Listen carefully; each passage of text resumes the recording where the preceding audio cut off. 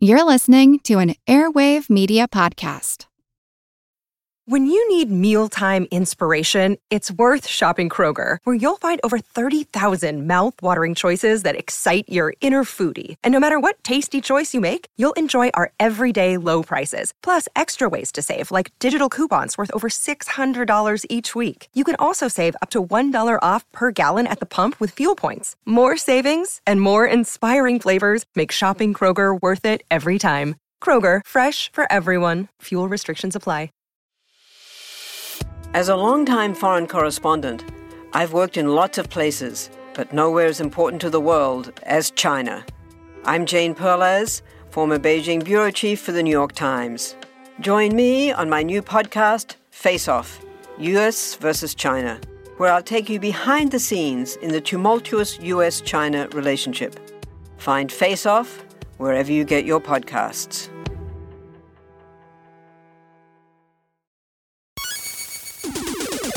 Recorded in Chicago, Illinois, with your hosts, Ken, Matt, Neil, and Jeff.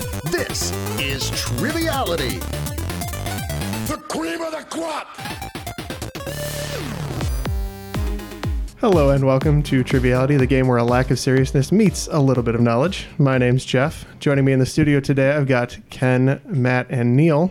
How you guys doing? Yes, quite. We're doing great. Yeah, doing all right. Are you though? Matt's here. Matt is here. Yeah, that's on the rare occasion. Now, this is the culmination of what we've been building to. Matt hasn't heard this, but we had a great review on iTunes, Matt, and we've been talking about it for so long. Oh, the three fun guys? Three fun guys and their friend. And I'm the friend? I don't know. We don't know. Because I'm only here sometimes. It was. I'm not a fun guy. Jeff's the least fun, but like they don't know that. Well established, I think, at this point. Well, I told Jeff yesterday I think he's a fun guy because I wouldn't spend every waking moment that I have with him. I think you would. As a good friend. I think you'd hang out with someone who wasn't fun. Just say it. All I know is that reviewer probably enjoys the show, but meant that to sow chaos, and he succeeded. He did. Yeah, He or she. whoever you are. I'm going to try my played. best to be a fun guy. I don't want to be the friend. Three hosts, or was it three? Three fun guys, three and, fun a friend. guys and their friend. And their friend. Yeah, right. And a pizza place. Yeah. You're Ryan going Reynolds. to keep trying that joke until one of us laughs, and it's never going to happen. Neil, I laughed a little bit. I liked the show. Yeah. I was a fan. Fair enough. We have some other fun guys and gals joining us today, though. We do indeed. So we've already sort of divvied up our teams. We beforehand figured out who might pair well with some of our strengths and weaknesses. So joining on Matt's team today is going to be our Intercontinental Champion, Gina Kimenow, returning. She previously hosted a game of Triviality, which we are very grateful for. How have you been, Gina? Great. Yeah, I've been great. Just pretty much just been working and since I've been on in November and looking forward to some vacation time. Haven't had much since then. I am actually going to be going to Australia in November. And so Nice. I would love to pick your guys' brains about what I need to do when I'm there. That's awesome. Definitely play a game of Knifey Spoony. Top priority. That'll be so much fun. Yeah, definitely reach out to us about that. And I'm sure you've been listening the last, 20 episodes or so. And I know we've missed a couple or one or two Hitchhiker's questions. And you send us those great books. So Which we've definitely read. yeah, we're getting on it. We're trying to trade them around. But we definitely got a few of those questions wrong, and we felt so bad. Only half of us can read, so it's The really difficult. Intergalactic Gargle Blaster. Pan. Oh, Number 42. Pan-Galactic Gargle Blaster. the Pan There Galactic. you go. All right. There you go. That should be your team name, Okay. Matt and Gina. I'll never say it once, though. Pan Galactic Gargle Blaster, the PGGBs. And our other guest today, our host, in fact, is returning, fellow Intercontinental Champion. We've got with us Taylor Cook. How have you been, Taylor?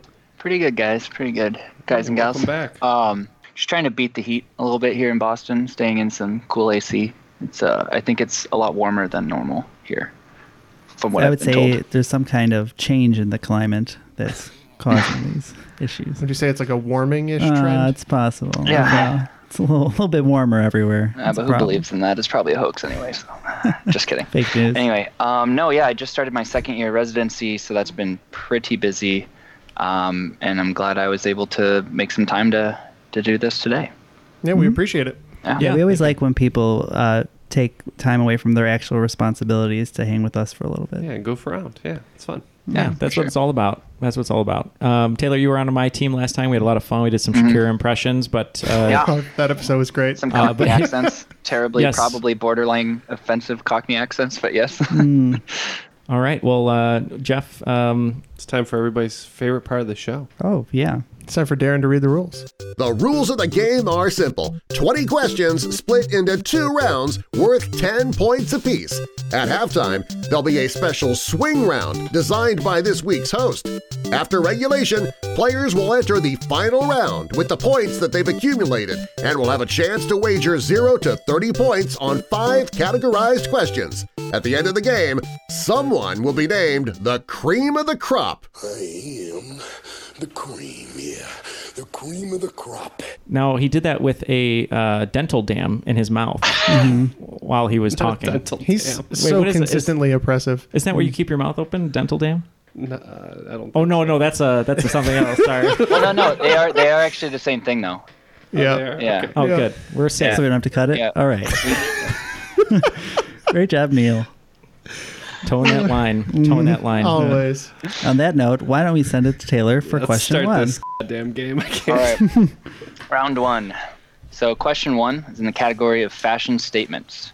So what textile pattern commonly seen on formal wear in the Western world finds its origins in Persia or modern-day Iran, but is named after a town in the United Kingdom? Today you might find it singing you whiskey lullabies. Yeah, I guess. Yeah. I know it's a pattern. I just don't know if it's a We could do that. fabric pattern. Yeah, that's fine. Okay. We'll lock in. Okay. So what are you brainstorming over there, Gina? Okay, so Whiskey Lullaby. Alison Krauss, right? Mm-hmm. And then who does she sing it with? With the guy from Led Zeppelin, right? Isn't it? Isn't Robert Plant? I know they had an album together. I don't know if it's off that. I feel like it's a country singer. Yeah, and it sounded country, so I ignored the clue because I was like, I don't know. Paisley. It's Brad Paisley. Okay, so do you think, is Paisley a pattern? Yes, it is. Yes, Okay. Paisley's a pattern. I feel really good about that. We're locked in with Paisley. That sounds really good. I'll let Jeff take it. Yeah, I hope that's not the right answer because I'm not a fan of this pattern myself, so I refuse to wear ties or anything with Paisley on it. But we went herringbone. Yeah, and Gina did have a nice little poll there. The answer is Paisley. Wow. I'm usually like Jeff. I generally shy away from Paisley, but I bought a Paisley bow tie for the first time the other day, and I really, really like it. Inspired your question writing? A little bit.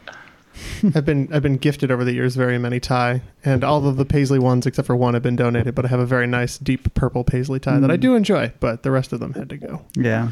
All right. So moving on to question 2 in the category of riding on a horse. In early 2019, what artist released the quickest song to reach the #1 spot of Billboard's Hot 100 since 2016, but sparked controversy when it was removed from the Hot Country Songs chart? The song's first remix featured none other than the man with the achy breaky heart, Billy Ray Cyrus. Don't worry, Matt. So I'm not it's going to asking about the artist that wrote the song. I'm not going to crib off your sheet. We had a question earlier today about this being number 17 weeks in a row, being #1. So. Yeah, passing Mariah Carey and Boyz II Men for One Sweet Day, right? See, told you he would know. I screwed it up. I told you he would know. I knew it was them, but I didn't remember the song for the other Jeff one. and I can lock in on this one. Yeah. Gina, do you know this one? No, I don't. I just heard something on the radio about this yesterday, and I can't pull his name. It's Lil Nas X. Thank you. Thank you. We lock in with Lil Nas X. It's hard to miss it in the video since it's on the back of his jacket. But I love that video. Yeah, it's Lil Nas X.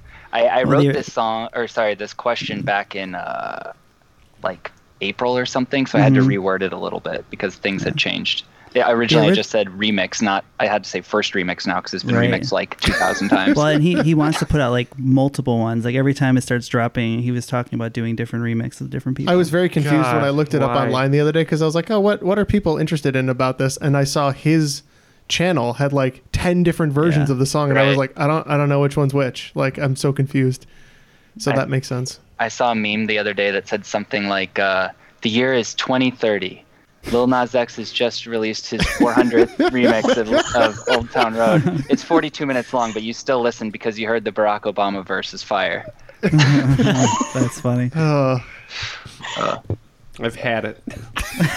You're over it. I've had it with this world. The thing is, no matter when this episode's released, the song's going to be number one. So Right, this is a right. timeless So question. it's always relevant. All right. Yeah.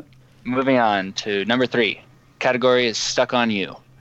Miley Cyrus is most well known for her time on the Disney show Hannah Montana, her controversial music career, and putting things in her mouth that just shouldn't be there. However, her earliest credit comes from the movie Big Fish, where she plays an 8-year-old girl named Ruthie. This movie brought together what eccentric director and composer duo for one of their 19 collaborations? We can lock in over here with what's our team name? We don't even have a team name. Yeah, I was wondering about no. that. Did you guys announce the team names at all? We talked about the one, but We didn't. See, thank you, Taylor. So, Matt, you're with Gina. And what did you want your team name to be? The Pan-Galactic what you guys said earlier. Oh, yeah. Pan-Galactic Gargle Blaster. And Jeff, how about we'll be the Cursed Cans, and we'll explain why later. I can't believe you're making this a thing. Okay. But the Cursed Cans will lock in. Gina, any ideas here? Okay, so that's a Spielberg film. Who would be the composer? I'm bad at that because I originally thought that this was a Elfman Burton joint, but it's not. And I don't know who does the Spielberg ones usually. Unless it is Burton and Elfman. Oh, no. I think you're right. No, I think it might be Burton. Okay. So why was I thinking Spielberg? Okay, so I was on. Hold on, does the score go?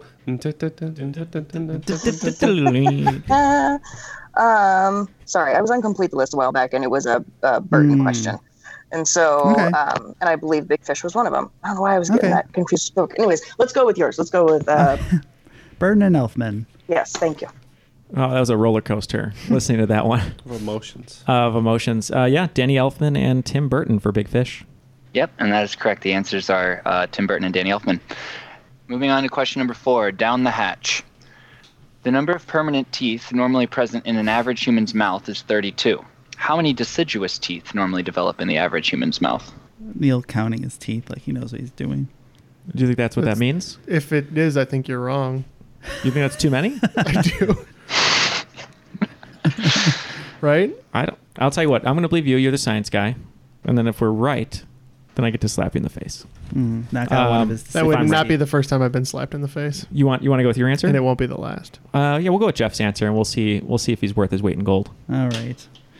I don't know anything about teeth. I know I got some. That's where I'm at. Gina, do you have any inroads here? I originally, my first thought was that he was talking about wisdom teeth, but I think he's talking about baby teeth. I think that's baby teeth. Okay. Do you want to just cut it in half? You want to just go 16? Yeah. I'm trying to think of how many quarters I got as a child, and that doesn't help at all. So 16 sounds good. I'm okay with that. Yeah, let's go with that. We're locked in with 16.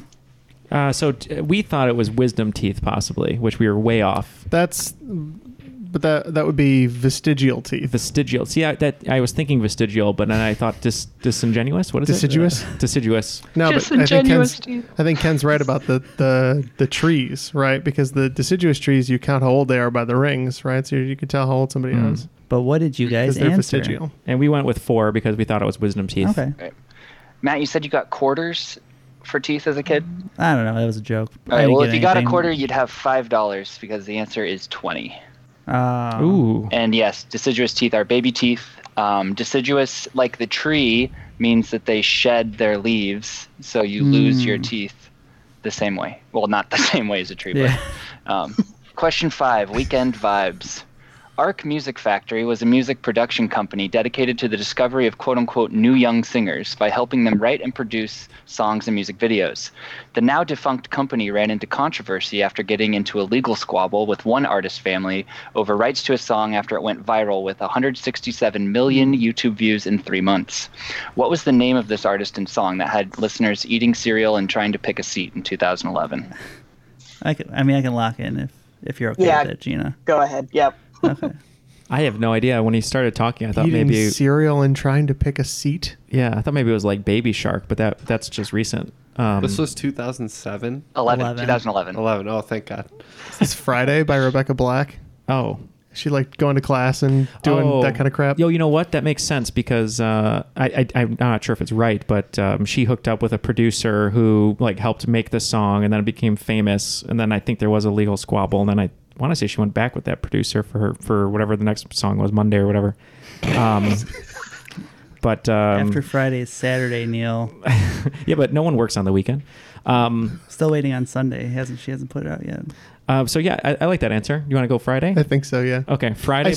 Then and back to this. YouTube started doing their like YouTube year in review about that time, and she was like the sole host of like 2011 or 2012. So the that would year make sense. Rewind or whatever they do. Yeah, the Rewind, YouTube Rewind. Yeah. Okay, yeah, we're gonna go Rebecca Black by Friday, or Friday by Rebecca Black.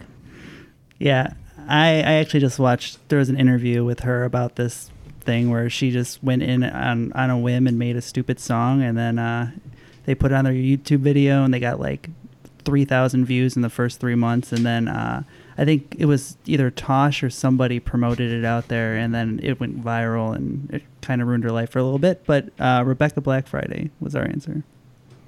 Yep, and the answer is Rebecca Black Friday. The producer was the guy who raps randomly driving in the car, like in the music video. But my buddies and I in college, we used to watch like as many of these as we could. There's some true gems out there. My favorite is by Ilana Lee, and it's called Butterflies, and it's just auto-tune garbage, and it's amazing. Oh, nice. We'll have to look that up. We should make one of those. I would make one right away. Let's do it right now. All right. So right now, after 5 questions, Matt and Gina, the Pan-Galactic Gargle Blasters, have 40 points. Jeff and Neil, the Cursed Cans, is that right? Mm-hmm. Have 30 points. Ooh, a high-scoring affair. All right, moving on to the second half of round 1. Question 6. Category is Golden Oat Soda. So Toppling Goliath Brewing Company is a craft brewery located in Decorah, Iowa. Its flagship beer is named Pseudo Sue after one of the largest and most extensively preserved T-Rex skeletons ever found, which is on exhibit at the Fields Museum in Chicago. Despite this cool tidbit, however, Toppling Goliath isn't one of the 50 largest producing craft breweries in the U.S. So your question is, what is the largest producing craft brewery in the U.S.? That's an interesting thought. I was thinking about it because I don't think they're owned by anyone else, and they're technically craft. I'm fine with that then. Jeff and I are taking an interesting angle here with our answer, and I think we're just going to lock it in. So my first thought, so I know originally Sam Adams was a craft brewery, but I think that they were bought out by Anheuser or one of the two, so I don't think they count anymore. What were some of the ones you were thinking of? Blue Moon came to mind. Boulevard came to mind. And then I started thinking about when I lived on the West Coast. Yeah. I know that Rogue Brewery is really big out there, and I know that I see them. Do you know here. if Sierra Nevada is owned by a bigger corporation? Because I feel like that might be. I feel like I've heard a question similar to this, and the answer was Sierra Nevada, and I'm not sure if this was the exact question. But I know it's a huge craft brew, and it's there's a Sierra Nevada everywhere. It's kind of like the go-to IPA, kind of like the standard. So that was kind of what I was thinking. Yeah, I like that. I like that answer. I'd be happy with that. Okay, we're going to lock in with Sierra Nevada. And we know we see them everywhere, and we thought maybe they weren't bought out by a larger organization, so we did go with Sam Adams. Okay. All right, so you guys got number 3, which is Sierra Nevada out of Chico, California, and number 2, which is the Boston Beer Company that makes Sam Adams in Boston, Massachusetts, but number 1 is the Yuengling. Brewery is DG Yuengling and Sons out of Pottsville, Pennsylvania. I've heard of that one. It's crazy because they won't. You don't really get them here. They won't go. They don't sell east nowhere. of Ohio, or That's what it is. west of Ohio. I don't think. Amazing. When I was when I visited Philadelphia, we would ask for, what beer do you recommend? Everyone said you have to have Yuengling or Yingling, whatever it is, while you're here. And I said, okay. And it was okay. It was fine. Yeah, it's super popular. And I think it's the nation's oldest brewery as well. I think that, I've definitely heard about them before. So Interesting. I think they are. Number 7, Ain't No Mountain High Enough. Since its first official ascent in 1953 by Sir Edmund Hillary and Tenzing Norgay, Mount Everest has seen an explosion in popularity. During the 2019 season alone, an estimated 900 successful summits occurred. These feats would not be possible, however, without the help of climbing aids called Sherpas, that are not to be confused with the ethnic group indigenous to Nepal and the Himalayas, Sherpas. If you can't hear the difference, that's okay, because it's just the capitalization of the first letter that delineates the two. What is the term used for a word whose meaning changes depending on whether or not the first letter is capitalized? Yikes. Wow, that's a great question. We'll lock in with whatever you want to put down, Neil. Sure, we're locked in. I'm sure it ends in probably phone, because, right? That's probably Oh, yeah. either like, or nim. That doesn't really help as much. Or ism. Yeah. I don't think we're going to get anywhere near that. So we're going to, I guess we'll just lock in with Cinephone. So I like the way it sounds. Yeah, I just tried to search for the answer, and it was basically what was in my wallet, and I just said it's the capital one. Taylor, let's end this question. Yeah, so where a homonym would be two words having the same spelling or pronunciation but different meanings, a capitonym is a word that changes when you capitalize the first letter, or lowercase or capitalize the first letter. Number 8, crepuscular. The term crepuscular is used to describe an animal that is most active during dawn and dusk. What twilight hunters use their asymmetrically positioned ears to accurately pinpoint prey with three-dimensional sound perception during these hard-to-see hours?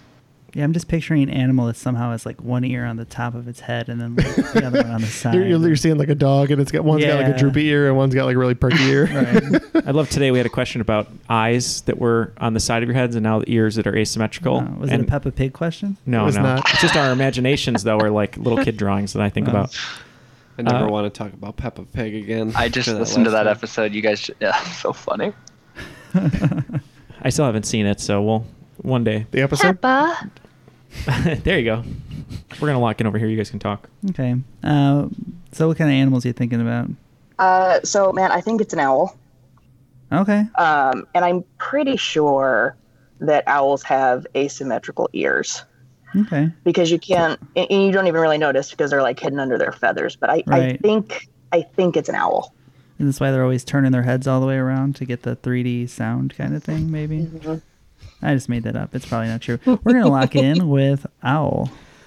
Yeah, Jeff and I were between bat and owl, and I wrote down owl initially because of the clue of the 360-degree vision, which I know they spin their heads around like The Exorcist. So I just thought of being the owl at nighttime, that it would use its hearing when it's expert vision during the day, but the hearing at night. So we went with owl as well. All right, and one of my favorite tidbits about my favorite animal, that is an owl. Yeah, their ear holes are like slightly higher than the other, so they can receive sound in their brain, kind of like can pick up on the difference in how fast sound gets into one ear versus the other, so they can almost have like 3D hearing. It's pretty cool. Okay.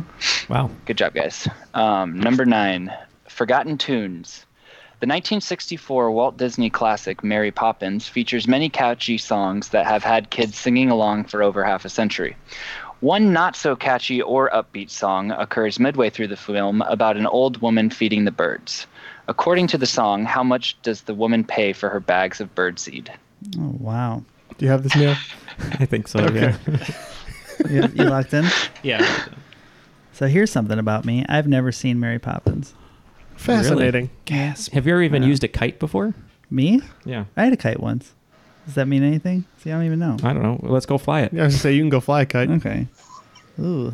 All right. So this one's on you, Gina. So sorry. It has been a really long time since I have seen Mary Poppins. Like in The Pigeon Lady in Home Alone 2. Exactly. Exactly. It's like exactly like that. It's You're- shot for shot. It's a remake. Now here, this is what happened. So the lady from Home Alone 2, right? Right. Look, you picture her face. She moved to New York when Joseph Gordon-Levitt left her at Angels in the Outfield when she was the foster mom, and she got depressed and went to New York, and that's what she became. Oh man. Same lady. Because the Angels never won the pennant. They never won the pennant, so she had to move to New York and get a bunch of birds. That all makes a lot of sense to me. Yeah. That doesn't help with the question. So you're probably looking at a. You're looking at English money, right? Probably. It's probably some pounds. Some bushels. Spare quid. A bushel and a peck. I would almost think that it'd be probably pence. Yeah. 6 pence. Sure. None the richer. But none the richer. Thank you. We're going to lock in with 6 pence. You were kind of on the right track there. The Don't song, patronize me. No, you were, because it does have to deal. It deals with pence, but it's a little cockney. But she says a tuppence, tuppence a bag, which is 2 pence. So tuppence. Oh, And the answer is a tuppence or a 2-pence piece. wow. Okay, moving on. Last question of the first round. Glove potion number 9.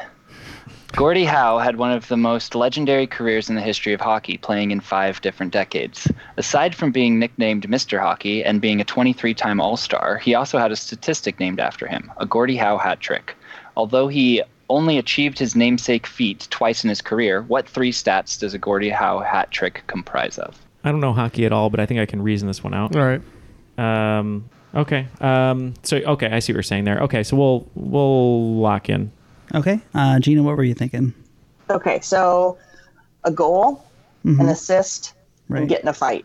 Yep. I'm pretty sure on that. And I know that it's not happening anymore because last year actually was the least amount of fights that there's like less and less fighting, so you don't really hear about this as much. And the guys who score goals don't fight someone. Usually, yeah. Do they track fights? So and that was kind of my question, was maybe it's like they consider it if you get a 5-minute major for fighting, but I think a fight is good enough. So we're going to lock in with a goal, assist, and a fight. I think we got a little too detailed here because I wrote 3 goals, 3 assists, and I was trying to think Oh my God. I know, I was trying to think It'd be like the best game by any player ever. Yeah, on NHL 94 on easy. I wrote goals, assists, fist fight. Jeff wrote shootout, open net. Then I we was thinking about the different ways you can score Okay. on a, Yeah, so we're definitely incorrect, but we put 3 goals, 3 assists, and a fist fight. So. Okay.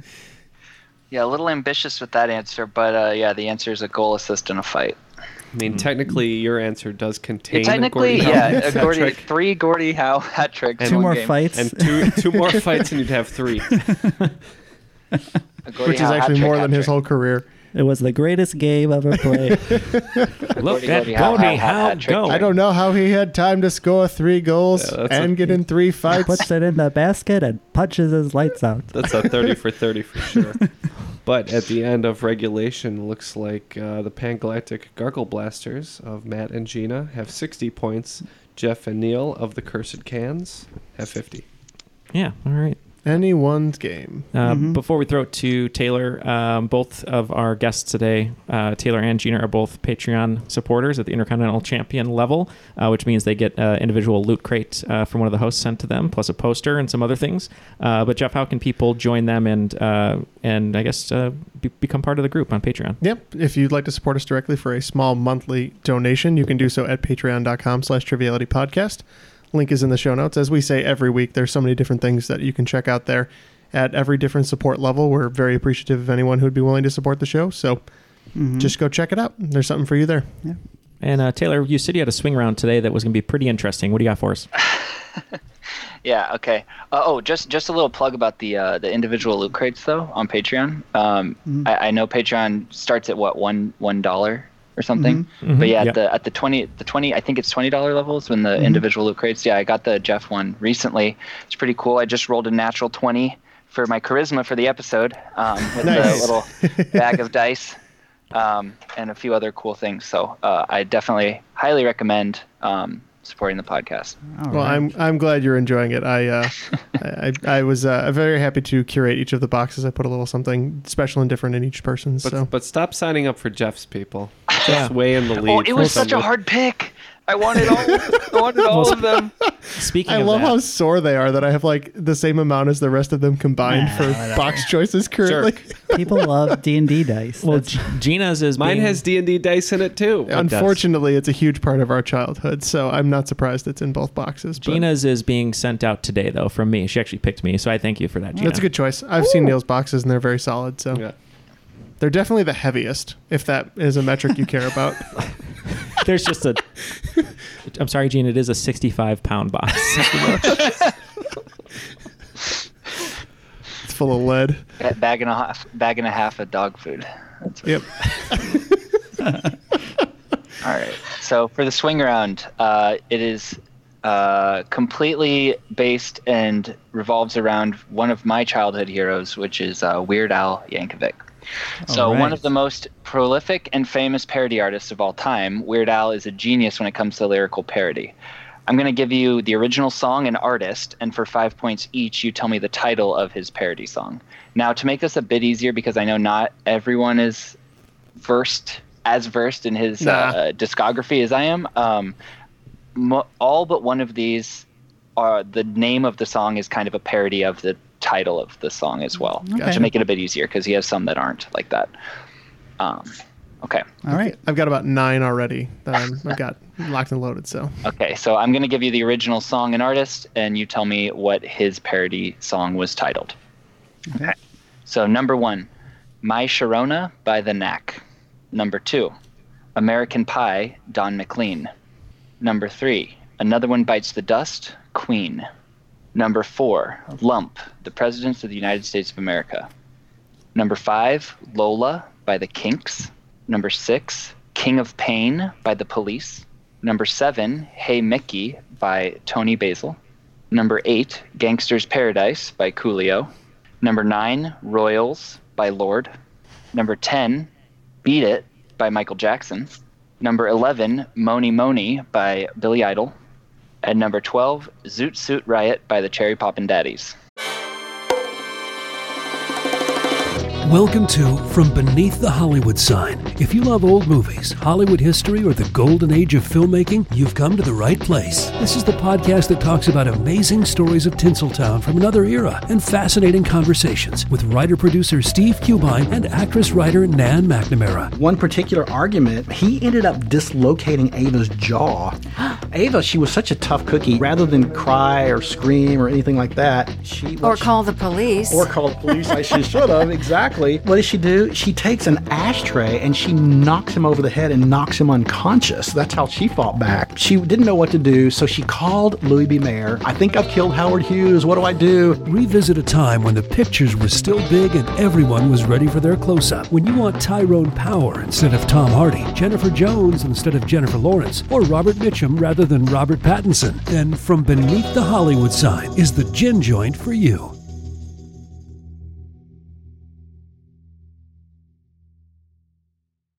Want to learn how you can make smarter decisions with your money? Well, I've got the podcast for you. I'm Sean Piles, and I host NerdWallet's Smart Money Podcast. On our show, we help listeners like you make the most of your finances. I sit down with NerdWallet's team of nerds, personal finance experts in credit cards, banking, investing, and more. We answer your real-world money questions and break down the latest personal finance news. The nerds will give you the clarity you need by cutting through the clutter and misinformation in today's world of personal finance. We don't promote get-rich-quick schemes or hype unrealistic side hustles. Instead, we offer practical knowledge that you can apply in your everyday life. You'll learn about strategies to help you build your wealth, invest wisely, shop for financial products, and plan for major life events. And you'll walk away with the confidence you need to ensure that your money is always working as hard as you are. So turn to the nerds to answer your real-world money questions and get insights that can help you make the smartest financial decisions for your life. Listen to NerdWallet's Smart Money Podcast wherever you get your podcasts. So Neil, as you consider this answer, tell us about the Cursed Can. Yeah, quickly. The cursed can. So for a few months after I had a bottle of water, I would crumple it up and I'd throw it in the trash can in the studio from kind of where I'm sitting, which is about 6 feet. 6 feet. And I would miss it every time. And I'm usually good at hitting targets. I've missed it my own share of times. Yeah, and Ken has missed it. And Jeff would kind of, not meanly, but he would just be like, man, you can never get it in the can. I'm like, there's something about that can. It's cursed. Just believe me, it's not my fault. And then I'll let Jeff take it from there. Yeah, I mean, look, I'm picking on you, Neil, because we were at 4th of July and you picked up one of those like smoke bombs that was used up, and you're like, I'm going to hit this street light, and you hit it from like 40 feet away, and you can't hit a garbage can from 6 feet in the studio. But so we proved that none of us could because it took us about 5 minutes to sink one. It was really embarrassing. Yeah, we had about 25 shots. Matt came in, he got it on a second try, which is commendable. But the can is cursed. Whatever. So that's why we're called the cursed cans today. All right, so now that we're through that garbage can story, it's time for our answers. Yeah, we came back into the room. Neil's having a bad hair day. I'm running with scissors, and we'll see if we get these answers right. Wow. Yeah, I've over here got a poodle hat on, so... We'll see if I dare to be stupid. Is that all of them? Do we do I it? love this Okay, so much. good. Anyway, okay, so number 1, the artist and song were My Sharona by The Knack. This is My Bologna. Mm-hmm. We also said My Bologna. Yep, this was the song that actually kickstarted Weird Al's career in parody. It was approved in writing by The Knack, and it got him a one-off deal with Capitol Records because The Knack loved it so much. It was My Bologna. All right, number 2, American Pie by Don McLean. I was trying to figure out the title for this, and we were really struggling. And then I remembered Taylor said that almost all of them are direct parodies.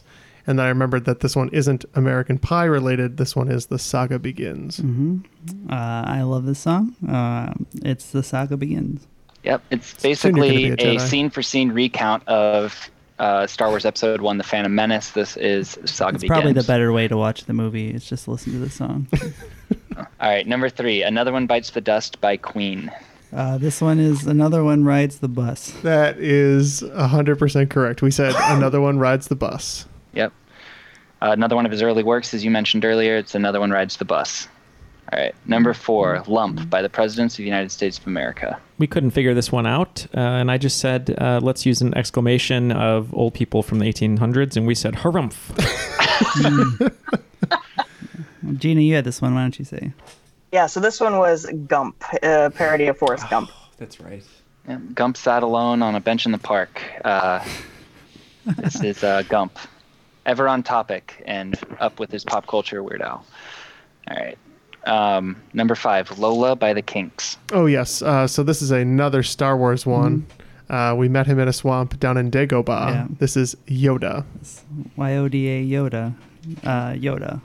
This is a favorite of Lin-Manuel Miranda. I think in an interview he was talking about he saw him in concert in middle school and like this was his favorite song, and then he got to sing it with him on stage later once he became like famous. And it was pretty cool. Inspired Hamilton. Yep. Right? Yeah. All right, number 6. I think this one was a bit difficult for at least one of the groups. King of Pain by The Police. Yeah, we didn't know what this one was.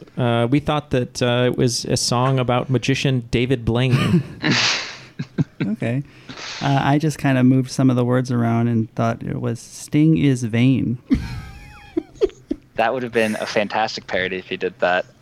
This is actually one of the deep cuts. I don't know why I liked this one so much as a kid. Probably because I didn't know the original song, and Weird Al's just so great. This is a song about him basically filming a commercial about his clothing store, where his price tags are low, his staff is underpaid, but they call him around town the King of Suede. Oh, okay. Wow.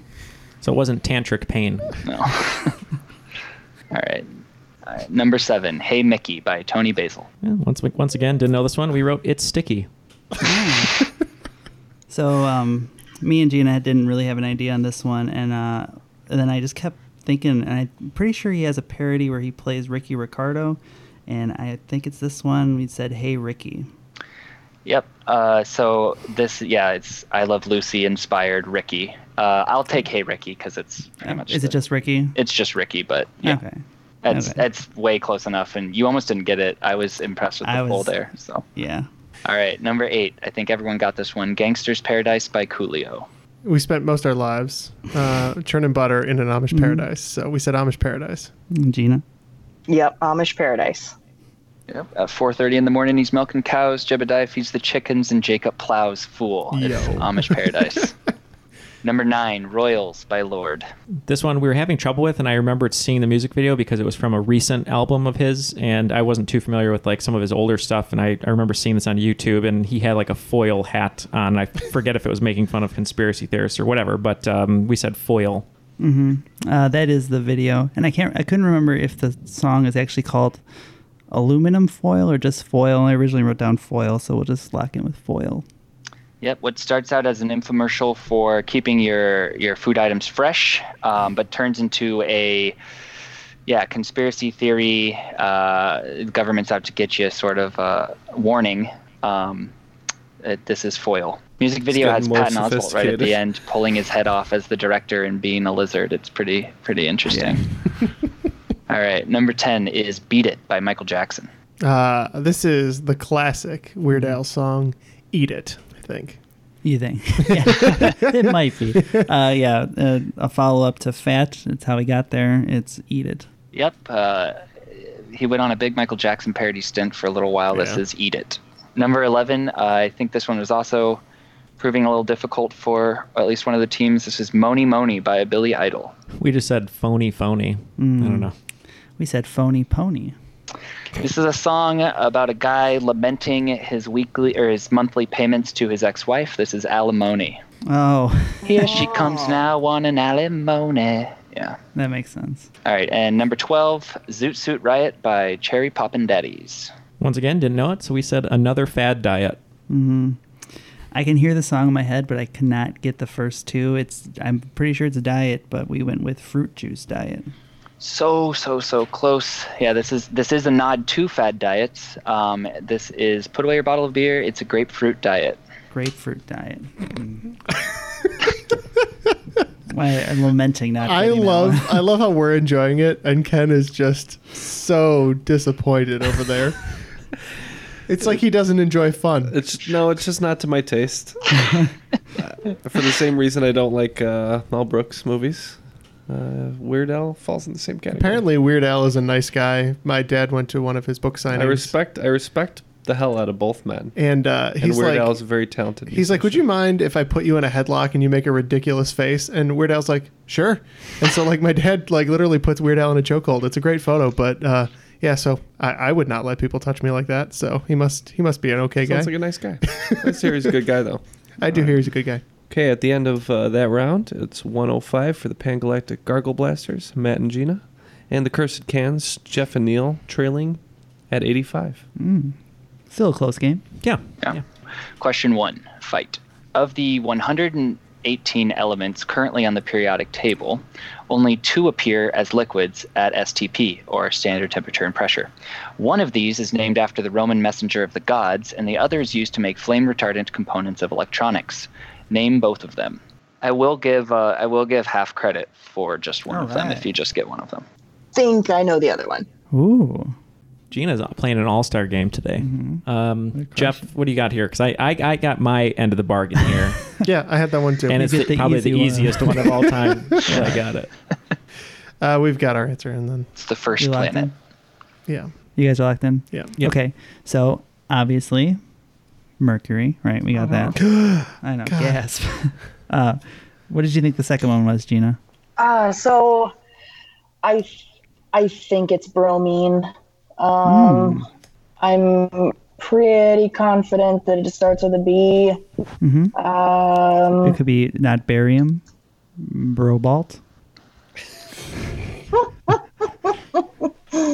I'm helpful. That's I like bromine. Oh man, I love that muscle tee. What color is that? Brobalt? So if you're cool with it, we can just go with bromine. I am. Mercury and bromine. Bromine sounds pretty good. We were we had gotten mercury, and then the other one that I was thinking of, I think it falls just outside of standard temperature and pressure, is gallium. So we said gallium. Gallium is pretty soft, but the only 2 that are liquid at standard temperature and pressure are mercury and bromine. All right. So good job. Gina. So we get 5 points for mercury. Yep. Cool. 5 points. These guys. All right. Number 2. Speaking of Liquid, Team Liquid is an esports organization based out of the Netherlands. To date, they sponsor teams or individual players competing in 14 different esports games. Name any 3 of the games they compete in. Okay, yeah, we're locked in. So the ones I wrote down right away were League of Legends is a definite. That one's like the biggest esport, one of the biggest esport games. And then Fortnite. Okay. Because Fortnite's huge. And then for the other one, I put StarCraft, and I don't know if they still have competitive StarCraft, but I know for a while it was one of the biggest competitive games. I also thought maybe PUBG, which is PlayerUnknown Battleground, which was the one before Fortnite. That was a really popular one. Go with StarCraft if you're confident that was popular before one of the other ones. They probably still play it. Okay, we're going to lock in with those 3. I've got some consensus here on League of Legends and Fortnite, and then we also went Overwatch. That's a good one. Okay, so the 14 games, I'll just list them all, are Apex Legends, Auto Chess, which is kind of a newer one. Actually, when I first wrote this question, that wasn't one, and they got rid of one and then added that instead, so I had to change this question yesterday when I re-researched. Clash Royale, which is a phone game. Fortnite, CSGO, which is Counter-Strike Global Offensive, Dota 2, Hearthstone, League of Legends, PUBG, Quake, StarCraft 2. So I will accept StarCraft because and Street Fighter, Super Smash Brothers, and Rainbow Six Siege. So they don't have an Overwatch team anymore actually, and they dropped their Halo team in 2017. So I was thinking Halo, but I thought that nobody plays Halo. Did you say Team Fortress? They do not have a Team Fortress team. Okay. And I don't even think many people. I'm sure Valve still has the servers open, but like I don't think anyone really has a competitive scene in that anymore. Cool. All right, so points for Pangalactic and no points for Jeff and Neil. Unfortunately, the can is still cursed. All right, question 3. Speaking of esports, equestrian is a category of events that's been featured at the Summer Olympic Games since 1900. Which of the following is not a discipline that will be featured in the 2020 Summer Games in Tokyo? Show jumping, eventing, barreling, or dressage? Show jumping, eventing. That one will be. Dressage. Really? Unless they dropped it. And what was the other one? The other one was barreling. Did they drop it? Because it used to be one. I know it used to be. Mitt Romney did it, but I think I read an article. I don't know why this is sticking out to me. I thought I read something on Twitter about it. I'm willing to back your horse on that. Because Mitt Romney was like a robot. He didn't do things that like normal people liked. Oh, God. So, Gina, what do you know about these horses in the back? Not a whole heck of a lot. My logic here is kind of game theory. Just because like barrel racing is kind of a rodeo event, I would say probably barreling might be the one that doesn't fit. I don't know much about barreling. I know in Star Fox, the frog will tell you to do a barrel roll. Wrong. Peppy. Tap Z twice. So you guys know more about that than me. Yes. So it's Peppy the rabbit, not Slappy the frog. Oh, no, Slappy's the one that just needs help all the time and disappears. Is it Slappy? Slippy, I think. So. Slippy. Flippy. Whatever. Anyway, I like your theory, and we can lock in with barreling. I don't know why this one stuck out to me. I thought I read something online about it, but here's why I like this as a potential answer is because it's the one that's the least sport-like. Right, exactly. And maybe that's what the article was insinuating. But I mentioned Mitt Romney, his horse did this, and we went with dressage. So the answer is, for the exact reason Gina said, it is barreling, actually. Yeah, I looked this up. I was just trying to do like a free flow and ended up on equestrian somehow. I don't know that much about equestrian, but yeah, I guess the 3 Olympic categories are show jumping, eventing, and dressage. Eventing is kind of like a triathlon type thing where they have 3 different events. Does the horse wear the medal afterwards? I don't know how this works. I hope so. I actually don't know. But no, barreling is... Put your hoof over your heart. There were a lot of rodeos where I grew up, so I knew that was a thing, so I just put it in because I thought it sounded good. Okay. All right. This is question 4. Speaking of events, Rwanda and Burundi both celebrate their independence days on July 1st. Both countries were under what nation's rule until 1962? Oh, really? Okay. I think so. If that is correct, Jeff, you are a scholar. Okay, we're locked in. All right. Gina, what are you thinking? Okay, so I'm trying to approach this from the angle of the Rwandan genocide. Mm-hmm. With the Tutsis, right? And the yes, the Hutus. and how they were kind of, and how colonization was like really what divided them. And so I feel like it may have been. I'm feeling like it was the Dutch. I'm okay with Dutch if you feel pretty strongly about it. And it would be something, maybe he was searching Dutch boy on Google when he was writing these questions, and that was one of the things that popped up. So there's a little tie-in. Gosh, my second guess would be English, but I just don't think that that's right. Yeah, I kind of want to go with my first instinct and go with Netherlands. Okay. Sounds good. We are locked in. We are sort of in the same neck of the woods. I sort of remember feeling like this was the Belgians, so we went Belgium. All right, and the answer is Belgium. Oh, wow. Good pull. Yep. Now, Neil, did Don Cheadle bring you that coffee you have in your kitchen? He did not bring me that coffee, no. But someone else did, dressed as Iron Patriot, and it was sort of a knockoff version. It was called, Jeff, what's another element? It was Aluminium National. The Aluminium National dropped it off, and just thank you for your service. Speaking of Belgium, question 5 makes me think of waffles, which makes me think of breakfast. Being an egg guy, I often enjoy an omelet or a nice frittata. But wait a minute, what's the difference anyway between an omelet and a frittata? I've made both of them. I'm just trying to think of how you just... Hold on. You have not made... I've heard about your omelets. I've made an omelet, and I've made a frittata. You attempted omelet. What did you put in the omelet? When? You were trying to be nice to your girlfriend, and you f***ed it up royally. That was a long... Okay. That was a...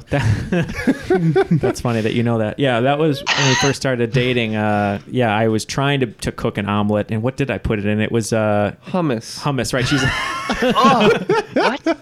Because Colleen's like, I love hummus. And I was like, I'm going to be a little, chefy. And I was like, I'll put a little hummus in there. And it was disgusting.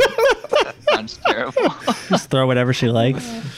Well, that was, I hadn't cooked anything before. I was the intention was there. Yeah. I was like, I can cook a grilled cheese or I can make you cereal. And she's like, well, how about an omelet?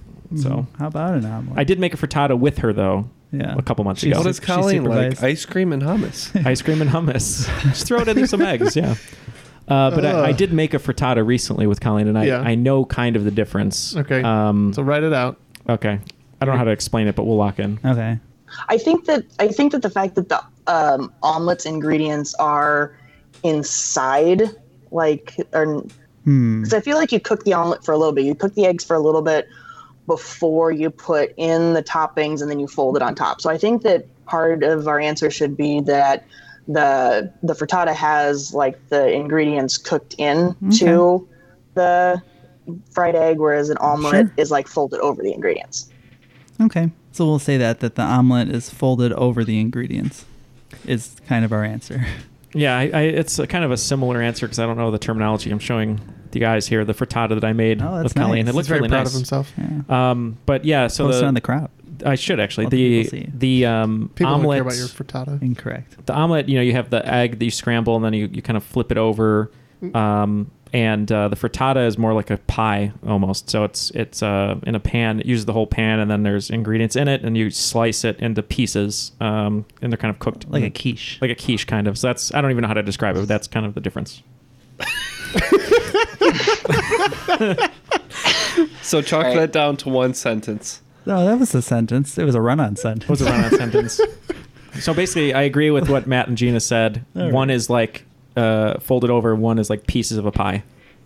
Right. So a frittata has the ingredients cooked in with the raw egg, and the omelet has the ingredients folded into the cooked egg. So you guys both got it.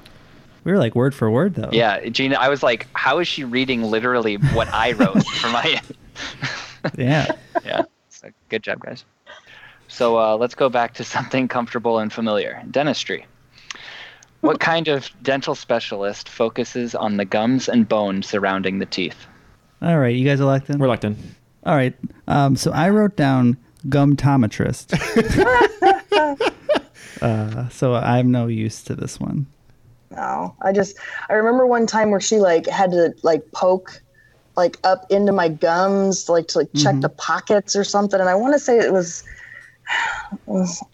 starts with an O or something. This is a long story to tell you that I don't know the answer to this. So I apologize.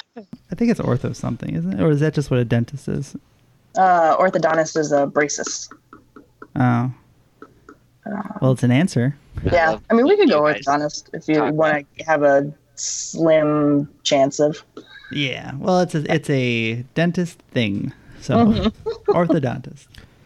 Yeah, our answer could be wrong. I don't know. It's just the sign that I saw near my work, so that's why it clicked for me. But Jeff wrote down endodontist. Yeah, who I had one do a root canal for me. So Neil thinks that's what it is. So we're going to go with that. Why'd you put yourself through this, having to listen to these guys?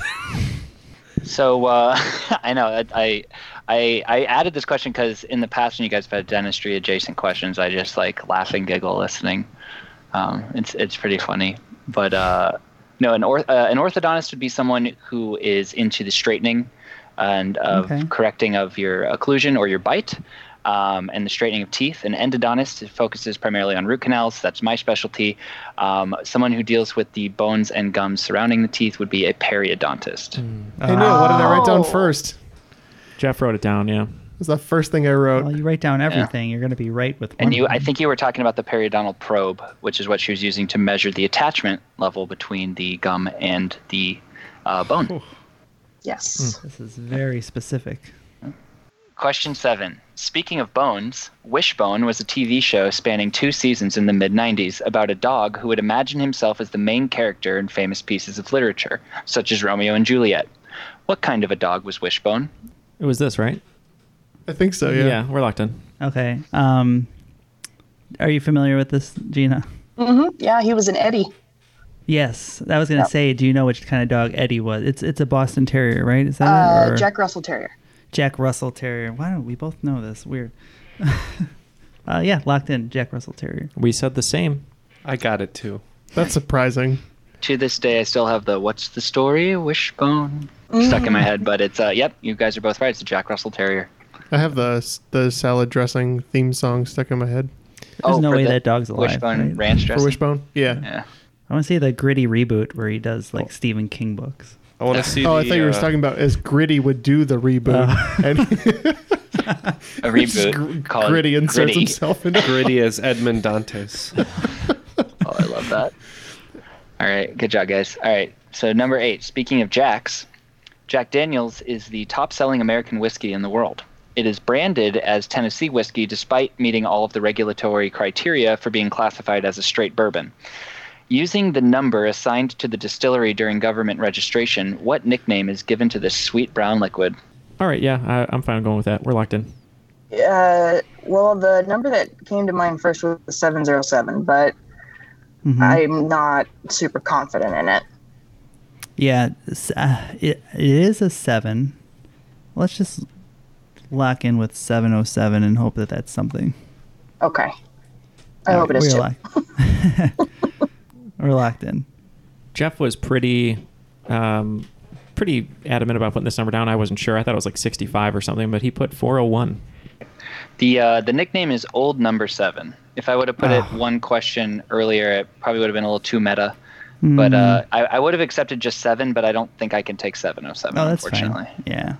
Number 9. Speaking of old numbers, what term was coined in 1920 by the nephew of mathematician Edward Kasner for a digit 1 followed by 100 zeros? Thanks to the kid, we no longer have to refer to this massive number as 10 duotrigantillion or 10,000 sextillion. All right. I think, Jeff and I are locked in on this one. We kind of came together on this one. I'm just going to search my brain really quick and see if it comes up. Oh, please tell me spelling counts. Is it is your mind coming up with just like this nice white background? Yeah, I'm feeling colored lucky. Letters in it? Let's say Google. Yeah. Let's lock in. We locked in with a Google.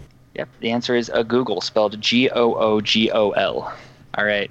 Question 10. Speaking of Google, the company and search engine Google is known for many things, one of which is being Easter eggs and April Fool's Day jokes displayed on their website. Their first April Fool's Day prank came in the form of announcing the Google Mentalplex, which could apparently search the internet using mental power. What year and date was this announcement made? Yeah, Jeff and I have a guess, but we're not really... I mean, because it should be that. Yeah, right. But right. I don't know the year. Well, that's the easy part. Okay. Well, yeah. We are locked in. I'm cool. I'm good with 2010. Okay. 2010 it is. Okay. All right. 2010. Yeah, we didn't know either. We knew it was probably April 1st. So we went 4-1, and then we just thought, just for the fact that it's continuing on with the ones, we said 4-1, 1-1, so 2011. So you guys said April 1st, 2011. You said April 1st, 2010? Yes. Mm-hmm. Yeah, so this actually surprised me. It's actually April 1st, 2000. Oh, wow. Oh. Yeah. I had no idea that they were like doing stuff like that early. So that's kind of cool. But yeah, year 2000. A lot of answers down on the paper, but none of them we've successfully locked in, it looks like, Neil. Nope. Yeah, so what are our scores going into the final round here? Yeah, thanks, Neil. The scores currently stand at the Pan-Galactic Gargle Blasters, Matt and Gina, at 165. Right behind them, Jeff and Neil at the Cursed Cans, 130. Well, I feel like we're taking a worse beating than the score reflects, Neil. That's true. I think so, you guys too. are not doing too bad. We're just getting everything right. Well, let's see if we can come back here. Unlike the Cursed Can, we'll actually make a shot here, and we got one shot left, Jeff. So let's see if we can do it. Hey, man. Final round categories, please. The categories are, number 1, The Big Five. Number 2, Rise to the Top. Number 3, Van Damme. Number 4, Nature and Science, Fiction.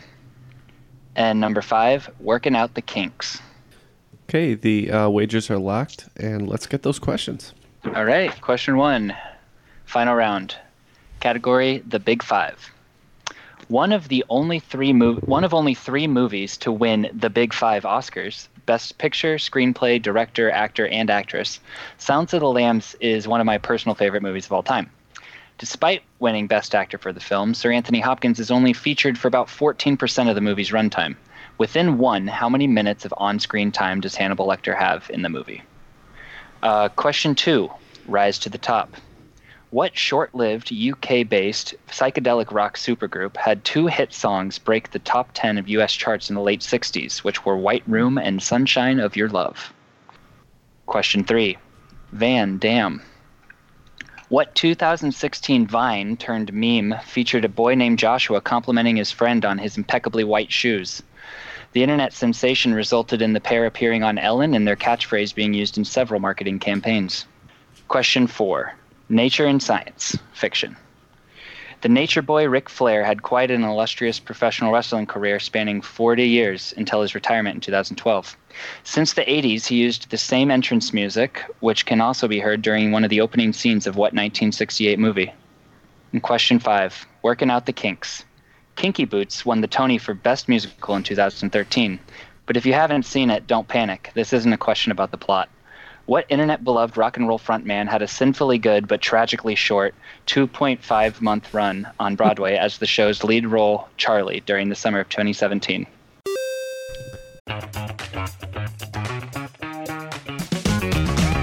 Hey there, I'm Dylan Lewis, one of the hosts of Motley Fool Money.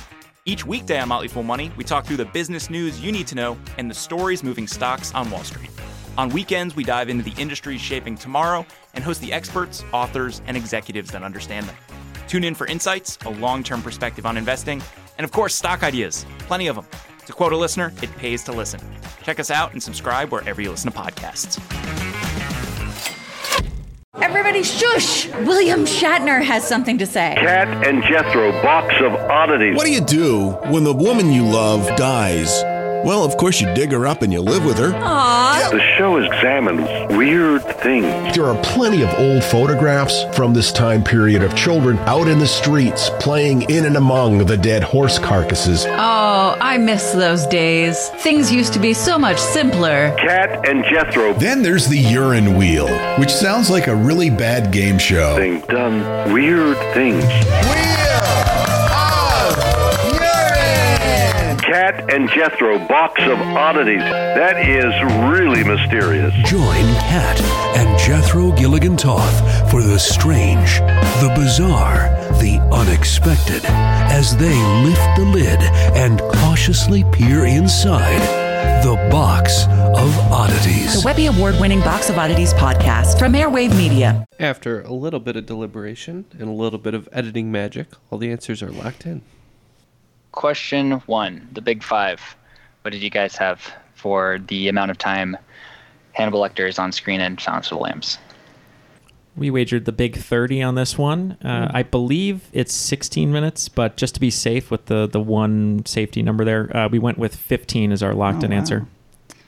So we said 15. We wagered 15, and then we said 15. So we feel a lot better because Neil said 15 also. Yep, both are getting points at 16 minutes, just like Neil said. All right. Nice. Question 2. I think Gina got the category hint. What was the name of the band? Yeah, we wagered 15. Gina, why don't you go ahead? Yeah, so this one, Rise into the Top. This would be Cream. Yep, fronted by legendary guitarist Eric Clapton. We said Cream. How much did you wager? What did we wager? 0. On balance, off balance, doesn't matter. The cream will rise to the top. Oh, yeah. Your mustache is crooked. All right. All right. Number 3, Van Dam. What was the name of the meme? We wagered 30, and we went, damn, Daniel. Yeah, we wagered 5.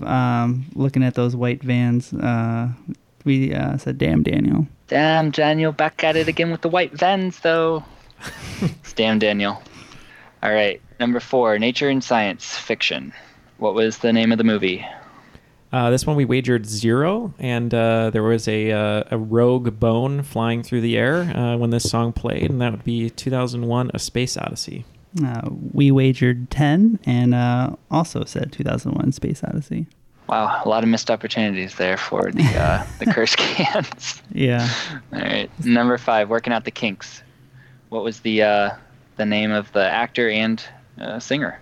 Yeah, we wagered 20, and just for the record, I told Jeff I wanted to go 30 all the way down, but we didn't have enough points. I know, you're correct. That would be Panic at the Disco's lead singer Brendan Urie. Yes, quite a tragedy, right? Isn't that Writing Sins? That was the clue, maybe. The tragedy is on the side of the table, Matt. Oh, yeah. That's why you're the cursed cans, because your betting strategy was trash. So we wagered 15 and also said Brandon Urie. Yeah, it's Brandon Urie. All right, so that was an exciting end of the game. A lot of interesting betting here, and it ended up being very close due to a lot of correct answers. But Jeff and Neil, as the cursed cans, did bet trashily, I guess you would say. But they ended up with 210, so that's a respectable score. And today's cream of the crop, Matt and Gina, the Pangalactic Gargle Blasters, with 225. Congrats, you're the cream of the crop. Yes. The cream, yeah. The cream of the crop. Strong that applause is for Gina, not Matt. Yes. Applause for Taylor's game, and also the fact that we lost to Gina, who is a great competitor. So I'm glad it was to Gina. And I'm her friend, Matt. That's how we feel about it. One fun contestant and her friend. Man, whoever did that is really achieving their goal right now. Gina, any last words before? I think we have to say the last words, Neil. Yeah, we do. Well, for our listeners, though, any last words from Gina for the listeners? Let me just give a shout out to my friends Adam and Dee. Thank you so much for being my Harry Potter trivia teammates this last week. And damn you, Rita Skeeter. They will understand that. Thank you so much for having me on again. Whenever you guys do that Futurama episode, make sure that you give me a call. Absolutely. You got it. And Mr. Cook, our favorite dentist, our best dressed host and competitor. Any last words from you after that amazing game? Yeah, thanks so much for letting me come on and try my hand at writing trivia. It was a lot of fun, a lot more challenging than I thought it was going to be, but you guys played really well, and I'm glad that knowing the things that I wrote about doesn't make me the only one knowing a lot of this stuff. You guys were impressed me a lot with some of those polls, so good job, and thanks a lot for the opportunity. Well, thanks again for hosting it. It's very helpful for us, and it's very exciting when we do so well, even if we don't come out on top right now. Yeah. That's right. Hey, we don't have to come out on top. We can still keep throwing those pieces of trash in the can and Neil's hope that it'll power bottom. Yeah. Well, on that note, I'd like to thank Taylor again for hosting, Gina for joining us as a contestant, and for Ken, Matt, Neil, and myself. That was Triviality.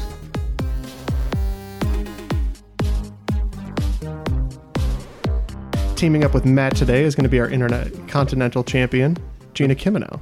What? I'll try that again. Our Internet Continental. My favorite breakfast.